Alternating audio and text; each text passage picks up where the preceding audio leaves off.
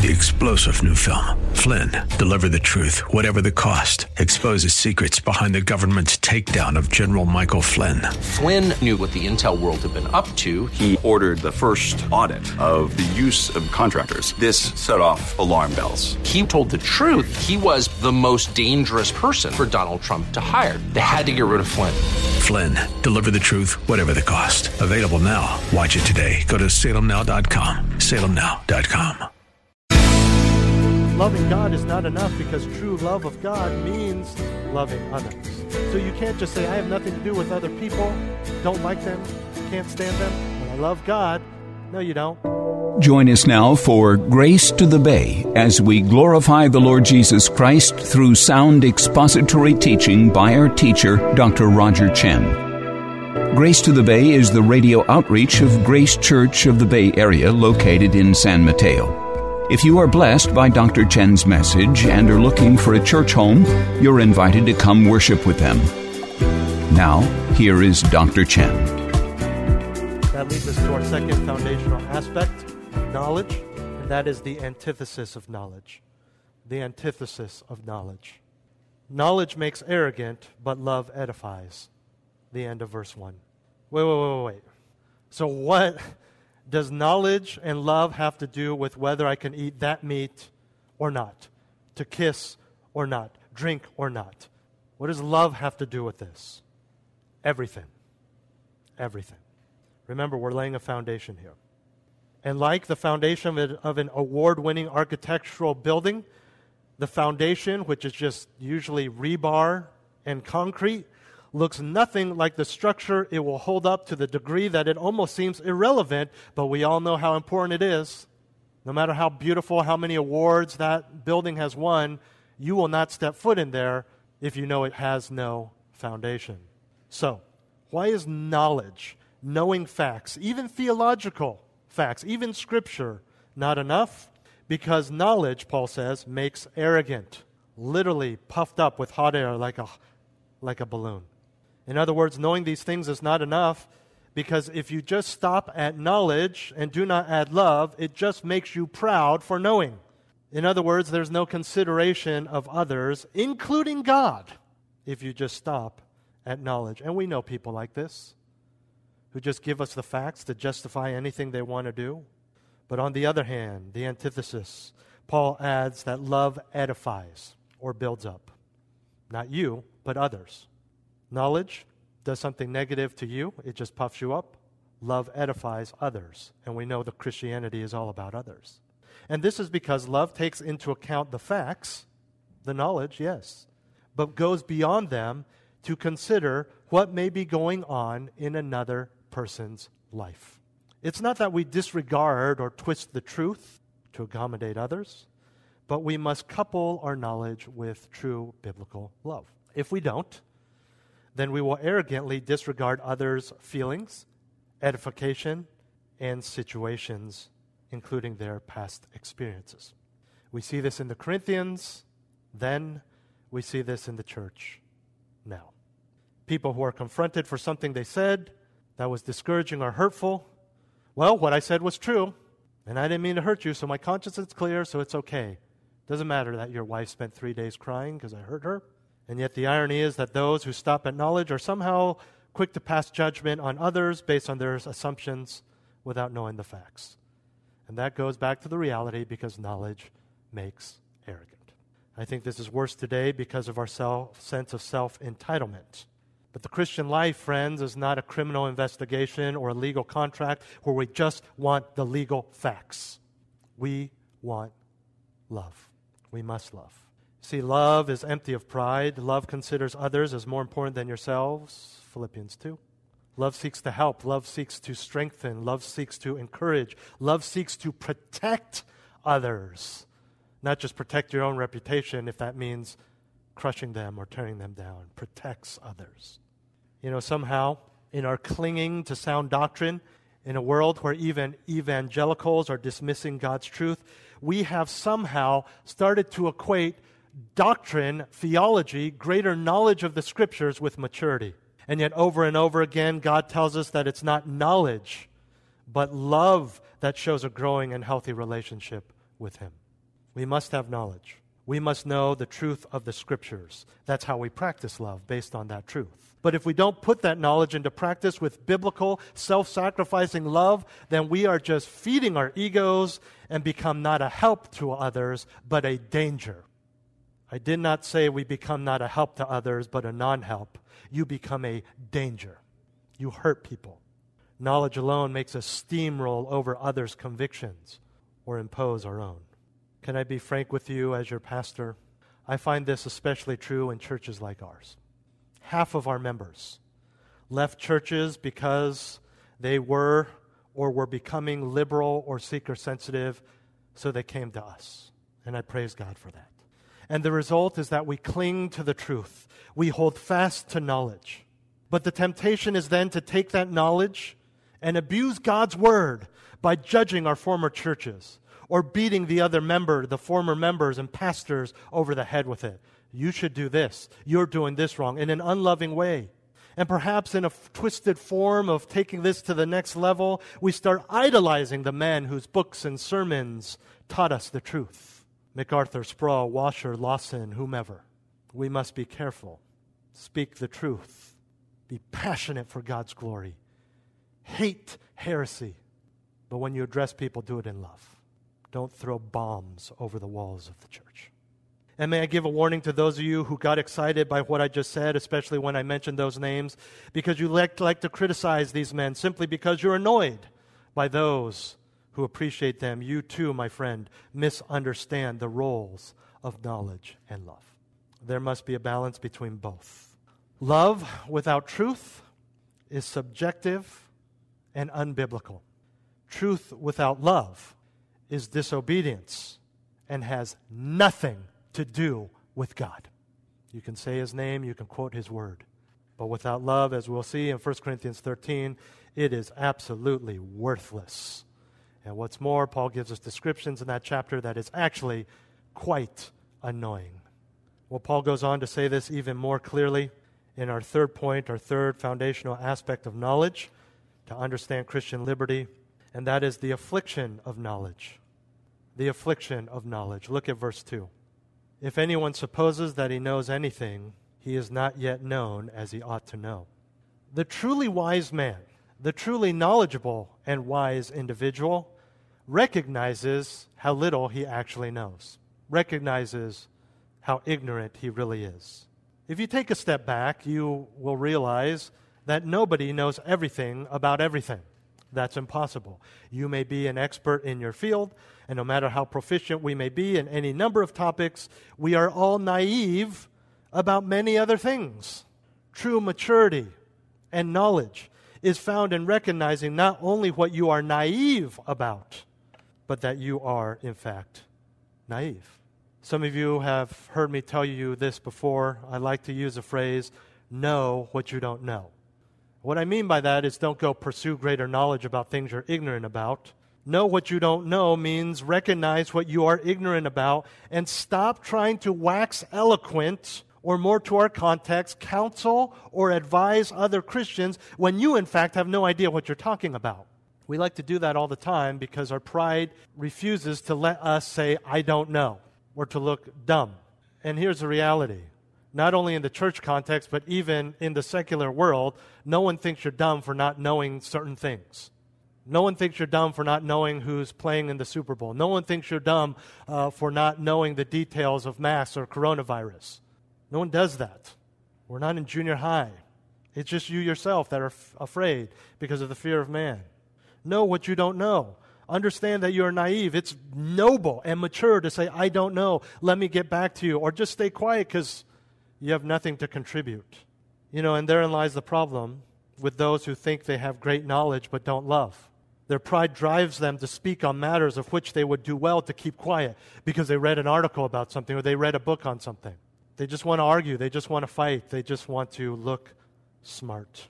I'm thankful for people who are book smart. But the problem is when we only seek being book smart, you don't love properly because you don't know people. You're not listening. Oh, this is what you're going through? Well, this and this says this, and this book says this, and this person says this, and this verse says this. And you sit back and you say, well, this guy I hope he stops talking soon because he's just making things worse, because he hasn't even taken a moment to listen to my side, what I'm going through, why this happened. And then you listen and you say, oh, yeah, I know that. Yeah, my friend had a miscarriage too, and da-da-da-da-da-da. It's not the same. It's not the same. Some people handle it well, some people don't.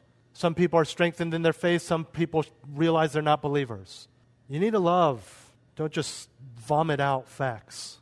And the whole time, verse 2, they don't realize how ignorant they actually are.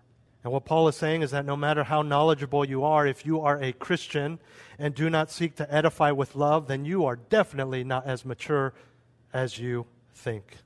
To give you a preview, the next verse actually even says you might not even be a believer. Whenever you hurt other Christians with knowledge, you are not exhibiting true Christian knowledge, because true Christian knowledge is inseparable from the loving application of it. In fact, true Christian knowledge is inseparable from God's love, which is why He gave it to us in the first place, made it all applicable through the death of Christ. We are to speak the truth, yes, but in love. And you're familiar with that phrase, aren't you? Speak the truth in love, speaking the truth in love, literally from Ephesians chapter 4. We are to be those who are speaking the truth in love. Verse 15. In fact, I'd like you to turn there, Ephesians 4:15. He says, but speaking the truth in love. And we say this a lot because we want to speak the truth, and that's good. We say this a lot because we want to remind ourselves and others that we speak the truth, but we need to be more loving, and that's good. But have you ever really thought about the context or looked at the context? That phrase, speaking the truth in love, serves as a hinge between knowing God's truth, knowledge, so that you are not swayed by false doctrine on one side, and spiritual growth and building up the body on the other side.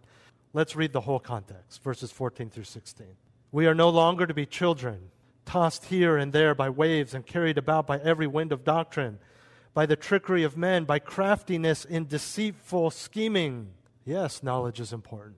But speaking the truth in love, we are to grow up in all aspects into Him who is the head, even Christ, from whom the whole body, being fitted and held together by what every joint supplies, according to the proper working of each individual part, causes the growth of the body for the building up of itself in love. No truth, but there's a purpose to it, and it's not just to feed your ego. So knowledge, when properly understood, strengthens our faith, but also builds up the body. Neither of those are possible when we are arrogant, because neither of those are possible without love. And this is a practical tip for those who love the preaching and love the Bible studies. But that's it. 11 months of shelter in place, 11 months you have not contacted another person in church. You have not joined a small group. You have not interacted with anyone because, hey, I came to Grace Church of the Bay Area to be fed because I came from weak church and I just want to know. No. What's the point of knowing if you're not applying, if you're not reaching out, if you're not calling, if you're not interacting? The person that Paul is describing in 1 Corinthians 8:2 does the opposite of the things we're talking about. He's just proud. He has knowledge. Again, when confronted on sin, he genuinely thinks he has not sinned. And instead of repenting, they are irritated and defensive because I know, you're wrong, I know. And that just further exposes their sinful disposition and spiritual immaturity because they consider themselves so knowledgeable. They think they are perfect, or at least more perfect than you. How dare you talk to my life? I know, I've memorized, I can recite. So they're fine criticizing others, but refuse to receive it. And again, because they themselves do not understand that knowledge and love go hand in hand, they've never exhibited love, they've never experienced love, and so you're using your knowledge and love by confronting them so that they will become more like Christ is a totally foreign thing to them. They don't get it. They don't understand. They've never practiced or experienced or at least understood what they could have experienced, that knowledge and love working together as we all strive to help one another. The person that Paul is describing here may use sound doctrine in correcting others, but not out of love or for the other's spiritual growth. Perhaps just to show off what they know, to feel good about themselves, a sense of self-satisfaction, or even personal vengeance in a form of spiritual mugging that uses the Bible in lieu of a knife or a gun. And that person that Paul is describing here has the right knowledge but lacks understanding. He knows much, perhaps more than you and I, but remains an ignoramus. True knowledge, on the other hand, does not know everything and knows it. True knowledge keeps one humble rather than proud of his achievement of such knowledge. True knowledge does not fall into the trap of self-deception, but engages in biblical self-deprecation. And as embarrassing or encouraging, depending on what kind of knowledge you have, this may all be, on a social plane, we know that there's something so much more important than what other people think. And our last point clarifies that what is at stake is most important. Our fourth foundational aspect of knowledge is the absolute of knowledge. The absolute of knowledge. We've seen the availability. Everyone knows idols is not real. The antithesis of knowledge. Knowledge puffs up, but love edifies. The affliction of knowledge. Those who only know don't truly know. And fourthly and finally, the absolute of knowledge. The absolute of knowledge. Verse 3. But if anyone loves God, he is known by him. The absolute of knowledge is not our knowledge, but God's knowledge. The absolute of knowledge is not knowing, but being known. I think we'd all agree that we would rather be known by God than to be the most knowledgeable person in the world. Paul is quite clear that it is not our smarts that make us known by God, but our love for Him. In other words, loving God is the way to come to be known by God. And the word Paul uses here speaks of an abiding state of recognition by God. We saw this at the end of the Q&A. God will never stop loving you once you are known by Him in a saving way. We know John 14:21 that says, "He who has my commandments and keeps them is the one who loves me.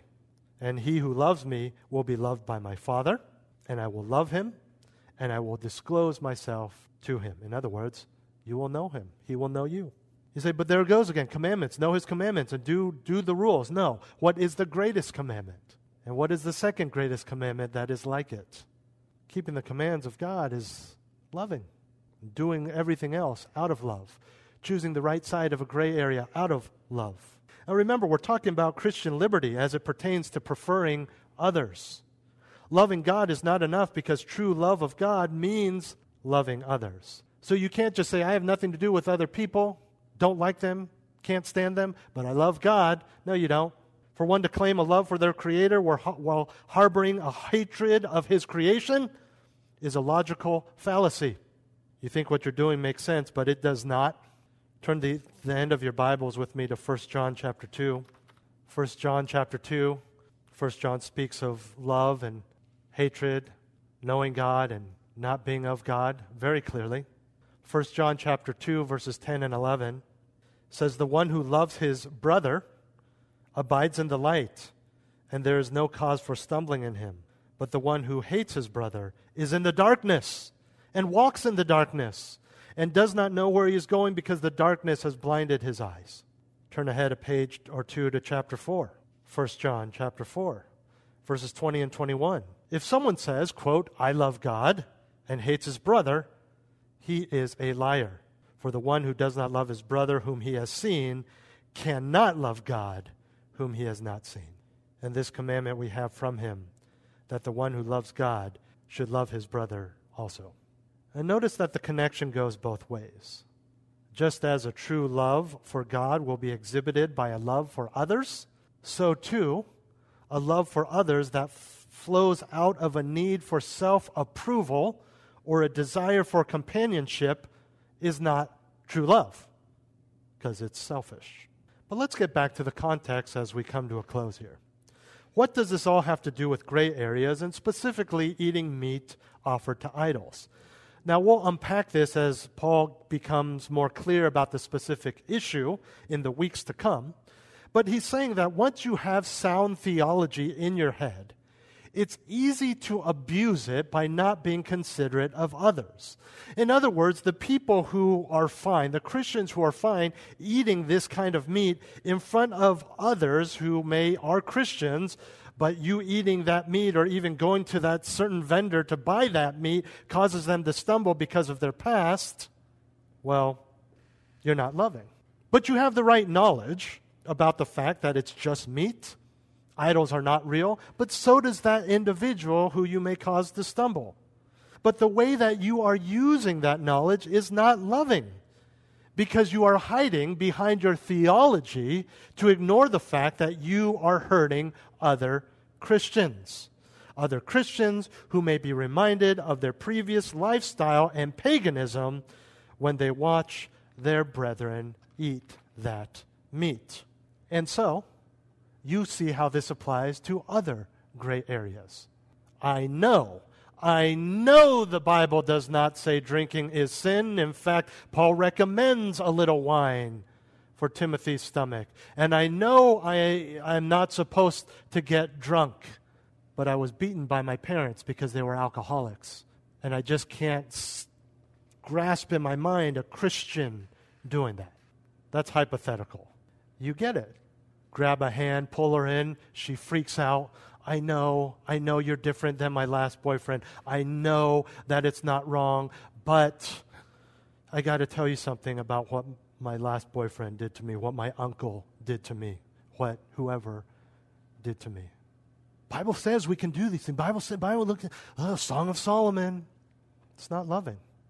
Just the facts. That's not enough. And all told, the person, not the person who struggles with this, we all struggle with this to some degree, but the person who absolutely does not love at all but knows the Scriptures, it's an indication that they aren't known by God, because God and God's people exhibit love.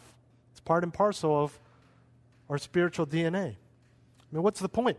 What's the point as a Christian or non-Christian to study the Bible in depth, and especially as a Christian, and not to apply it out of love? How does it even make sense? How can you even read this and not say, I need to put this down and go apologize to so-and-so, go give this person so-and-so, to pay back so-and-so, to give this person a hug, to pray for this person? How do you not do that? How do you read the end of the Gospels and go, well, the body contains this many liters of blood, and Jesus, and pressure points. The Romans knew what they were doing because the crucifixion was especially painful, and 3 days, that's 72 hours. Are you kidding me? How do you not explode and just say, I need to love? Why? Just read more. Give me more books. I've read everything by authors that are still alive today, and so go back. Calvin, Luther, Zwingli, give it all to me. Why? What's the point if you're not going to apply it out of love? We're not called to be Christian bookworms. Hey, you want to come fellowship? No, I've got to catch up on my Steve Lawson YouTube blogs. Hey, no, there's this conference going on. I want to catch it. Those things are good, but you get what I'm saying here. I don't see the point. What's the point? What's the point of me doing this if I'm not saying what I'm saying? If I don't give a pastoral spin because I know you guys are struggling with this? If I don't call you, if I don't give my disciples homework, what's the point? Just study. You've sat through sermons like that where it's not applicable at all because they just give you the Greek and the Hebrew and the facts. I mean, why spend hours studying how to practice law? 10 hours a day studying and memorizing laws when you were disbarred last year and the bar doesn't even recognize you as a lawyer. There's no point. Why purchase and study with thousands of dollars of medical equipment if you've lost your medical license and you're not recognized as a physician by the Board of Medicine? And why? Why study the Word and embrace solid doctrine if you're not recognized by the Father because you don't love? The absolute of knowledge is not knowing, it's being known. Now, concerning things sacrificed to idols, we know that we all have knowledge. Knowledge makes arrogant, but love edifies. If anyone supposes that he knows anything, he has not yet known as he ought to know. But if anyone loves God, he is known by him. Let's pray. Heavenly Father, thank you because of your saving grace that we are known by you. I pray that we would not just feed our minds, but we will feed our minds and embrace solid doctrine because we love you, so that we will love you more. Help us to understand that loving you and loving others is inseparable. Lord, if we are those types who have just absolutely adored shelter in place because we don't like being with other people, help us turn from that. If we're those who just like to spend time with others and not spend time with you and learn true doctrine and are willing to compromise the truth to appease what we believe are the spiritual needs of others, may we repent. Help us to practice biblical worship and biblical fellowship. In Jesus' name, amen.